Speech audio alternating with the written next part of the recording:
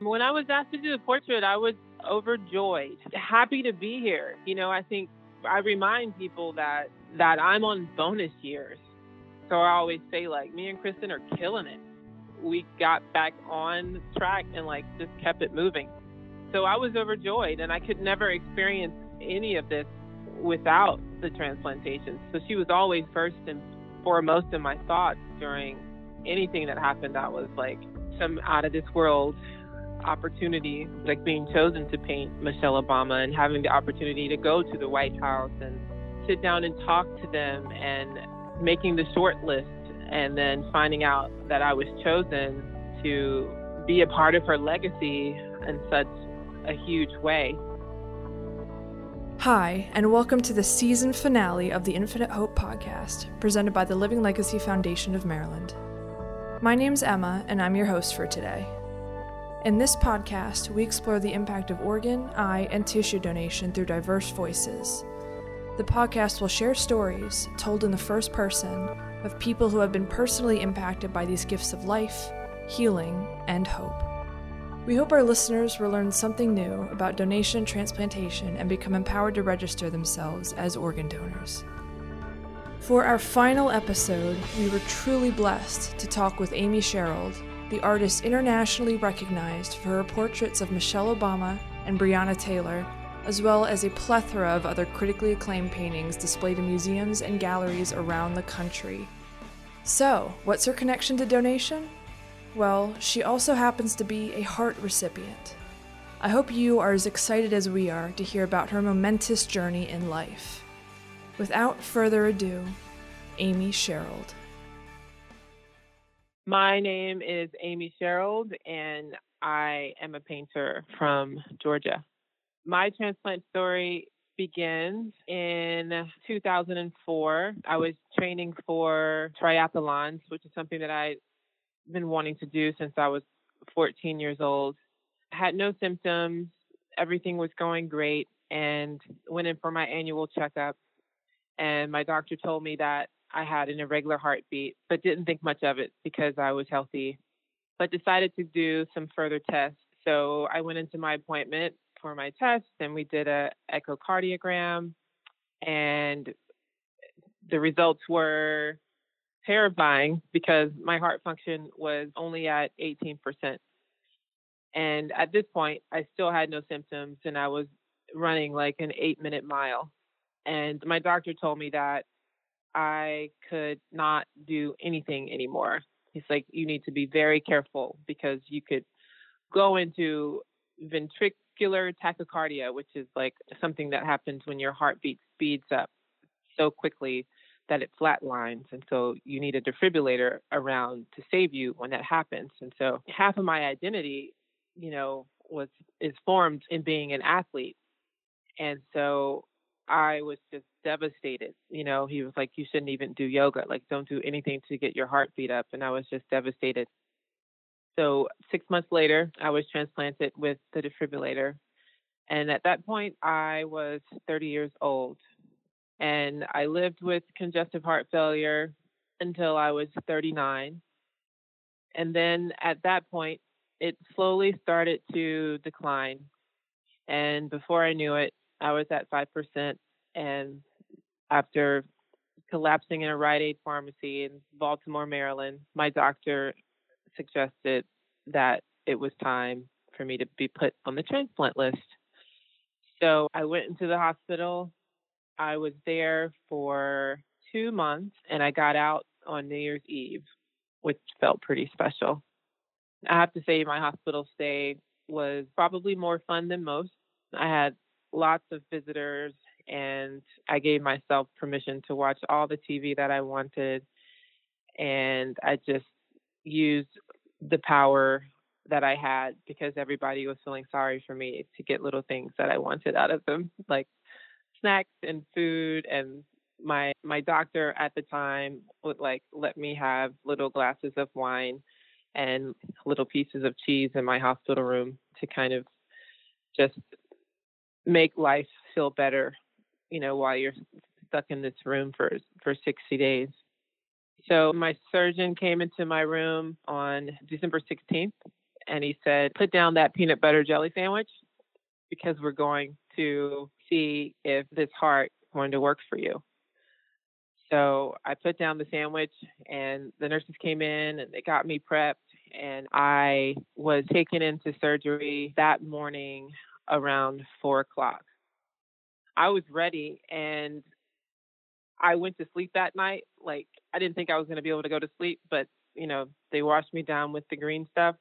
But I was just really ready, and I was really thinking about the family as well, because I think no matter what, as a transplant recipient, your joy to be alive always has and should stand at attention to the loss of the loved one of the family that was generous enough to allow for the donation to happen. So I was really excited. I got into the bed. I went to sleep. They woke me up on the way down the hallway. I was doing a princess wave to all my nurses. I was ready to go. I had a really wonderful feeling of it's all going to be okay. Twice before, Amy had received calls from her doctors with the news about a potential heart, but unfortunately neither opportunity worked out. Luckily, the third time was the charm. I remember waking up with my heart beating so hard inside of my chest that it was startling, and just feeling really thirsty. I feel like that's all I could think about at first was like, somebody give me a piece of fruit or put some ice in my mouth, because I was just so thirsty.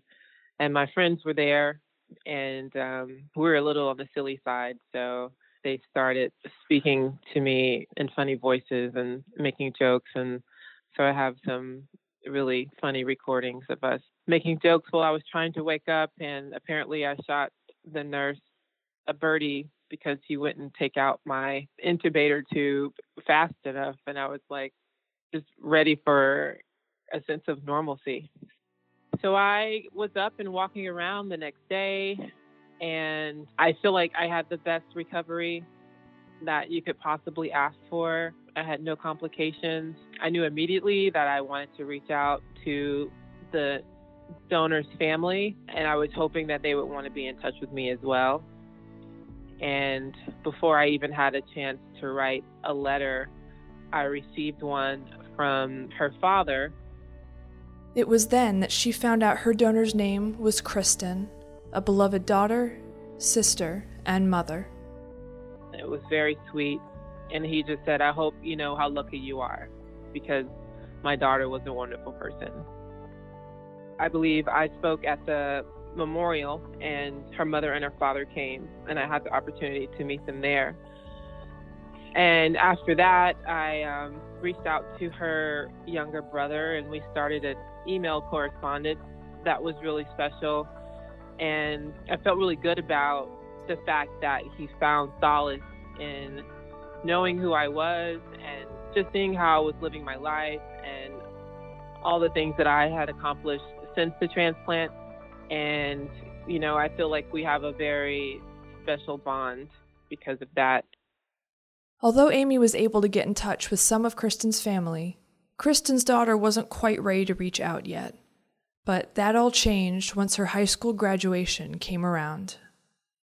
I think after some time, being that she was going through her high school graduation, it's like she wanted her mom there. And so I was more than happy to be there for her in that way. And at graduation, I got to meet everybody else. So I got to meet the other brother and his wife. And it was really great. So long story short, I finally got to meet everybody, and I'm in touch with her daughter, which feels very special. And that was the first time we met, which was last year. And it's just been a full circle kind of life event. And I feel very lucky that I got a great heart, but it also came along with a wonderful family. And, that's a bonus.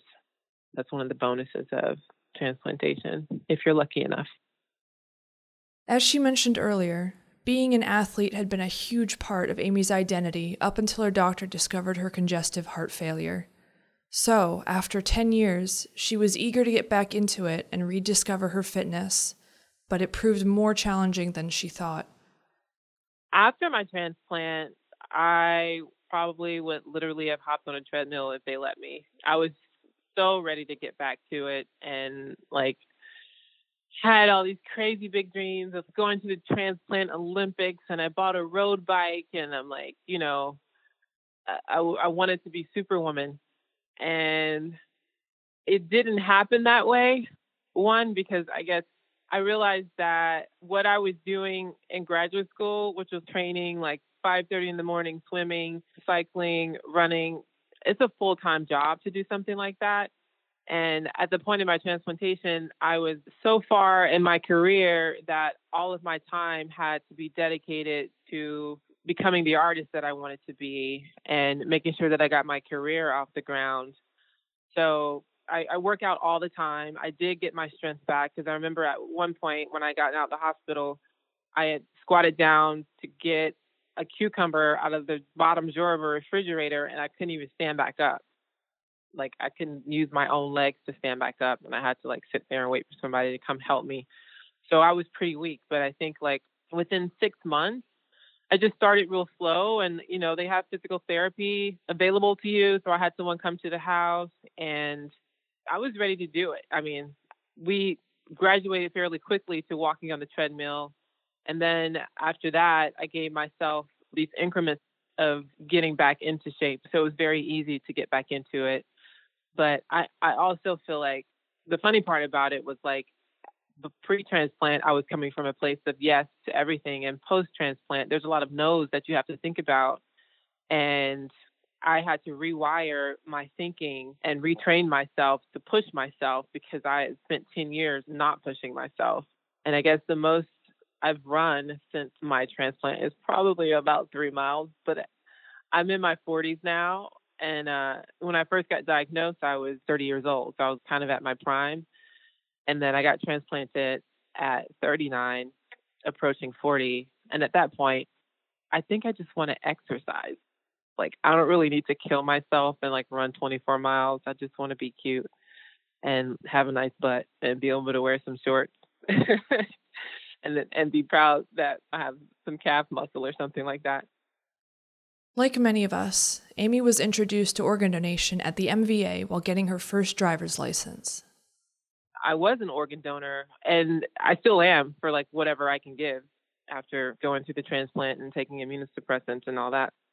But I think you don't really understand it until it happens to you. And then you're like, oh, this is how it works.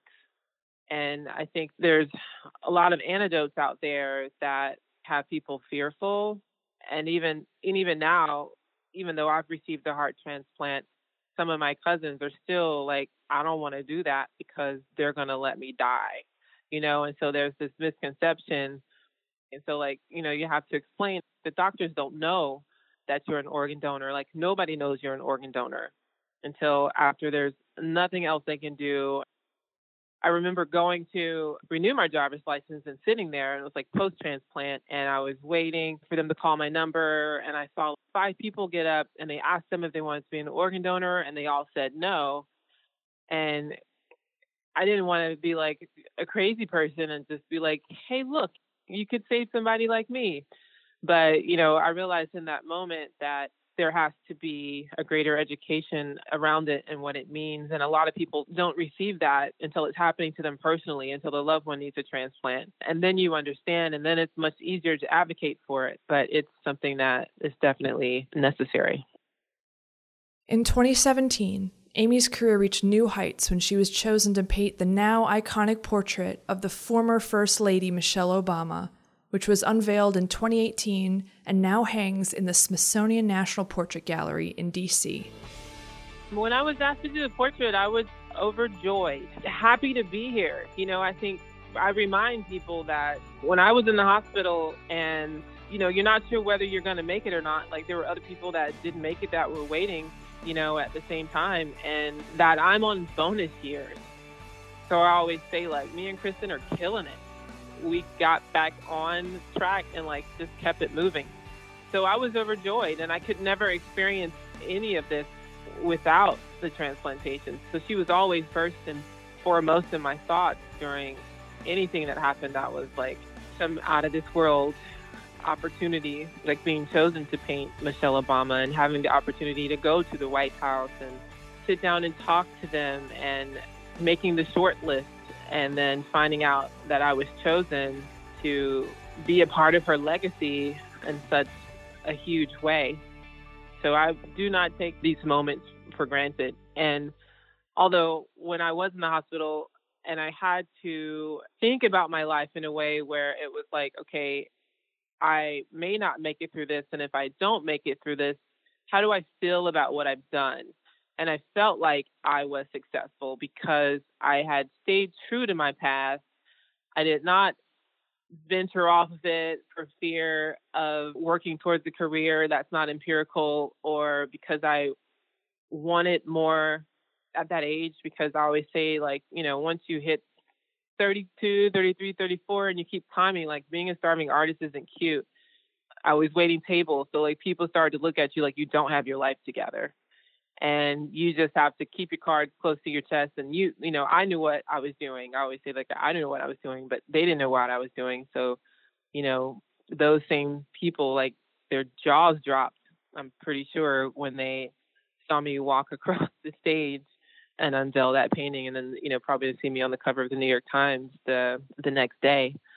So I felt successful pre-transplant, and to have the opportunity to experience all that I've experienced and to become a famous artist before I die is, I couldn't ask for more. Like, I'm beyond grateful.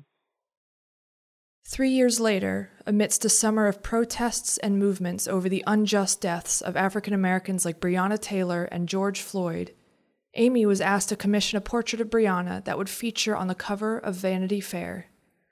Her portrait was jointly acquired by the Smithsonian National Museum of African American History and Culture and the Speed Art Museum in Louisville, Kentucky. So when I received the phone call to paint Breonna, it had been after a very long summer. I think we all felt like it was a very long summer. And I'm on immunosuppressant, so I didn't have the opportunity to go outside and be in the crowd and chant and walk and really, like, be there in that moment. So I saw it as an opportunity to participate in the movement for Black lives and the opportunity to work with Ta-Nehisi Coates, who I really admire as a writer. And, the way that they were putting that issue together for Vanity Fair was really powerful, and they were really doing it right. And so, again, I never thought my path would collide with Michelle Obama's. And again, I would have never thought that my path would have collided with Breonna Taylor. But I took on the opportunity and connected to her mother and figured out how to make this portrait happen without the model. I did, a lot of research on her face, and I asked her mother for some photographs, and then I found a model that was about the same height and the same size and photographed her, and I made it happen. And I really wanted it to represent who she was to all the people that loved her.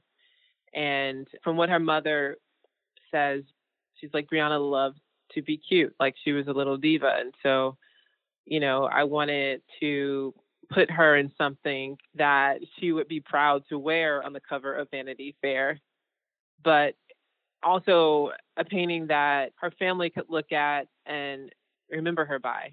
And honestly, normally I don't do commissions, you know what I mean? Like, I've been asked to paint everybody, including Beyonce, and I'm like, I have to be moved to do it. And I was moved to paint Breonna, and I didn't even think twice about it. It was just like, this has to happen. We asked Amy what it meant to her to be able to reach so many people through her art and her personal platform. It means a lot, especially when I see teachers using the paintings as examples in the classroom and kids making work based on the paintings, because that's something that I didn't have growing up. I didn't meet a Black artist until I was well into my college career. And so I find that to be really the most meaningful thing about having a platform, is that I can spread the word about organ donation. And when I do post, a lot of people say in the comments, like, I'm going to change my registration now because of this post. And so it does mean a lot. And it's also been something that I had to step away from, because my story is inextricably tied to the death of my brother. So we were both in the hospital at the same time. And so he died December 7th. I got my heart December 18th. And so there's always a huge amount of sadness that I feel when I speak about it, because, you know, we're both living these kind of situations, except I had the opportunity to survive and he didn't. You know, there's nothing they could do about it, but there's something I could do about it. So I do try to use my platform, and then if I don't, I think it's just because I needed to take a mental break from it. But I walk with my donor in my heart all the time, and anytime I can share the story, I absolutely do. And I remember I had a moment with Kristen's mother where she was like, I'm ready to move on, you know, and I think you should be too. You know, it was like, let's just take a break from this. And essentially it was like, let's not do any more interviews. She doesn't have to and shouldn't have to see her daughter on the news all the time just because I'm the one that got her heart. You know what I mean? So we both came to an agreement a few years ago that we would just be quiet and everybody can just be. And Kristen can just be as well in that respect. And finally, because all donors are superheroes, we asked Amy the question we ask all our podcast guests. If you could have any superpower, what would it be and why? I would want to be invisible. I mean, like, I guess because I feel like I'd get away with some stuff if nobody saw me. And then I could also disappear when I don't want to people anymore. And oftentimes I would love to be a fly on many walls in many situations. So I think that's why. I guess it's because I'm nosy. Thank you so much to Amy for taking the time out of her busy schedule to share her story with us. We at the LLF have kept in touch with her over the years, and it's a phenomenal feeling to see how her success has grown through her powerful artistry, which touches so many lives in this country and beyond. We wish you the best in reaching new heights with the heart that made it all possible. And that's our show and the end of our first season.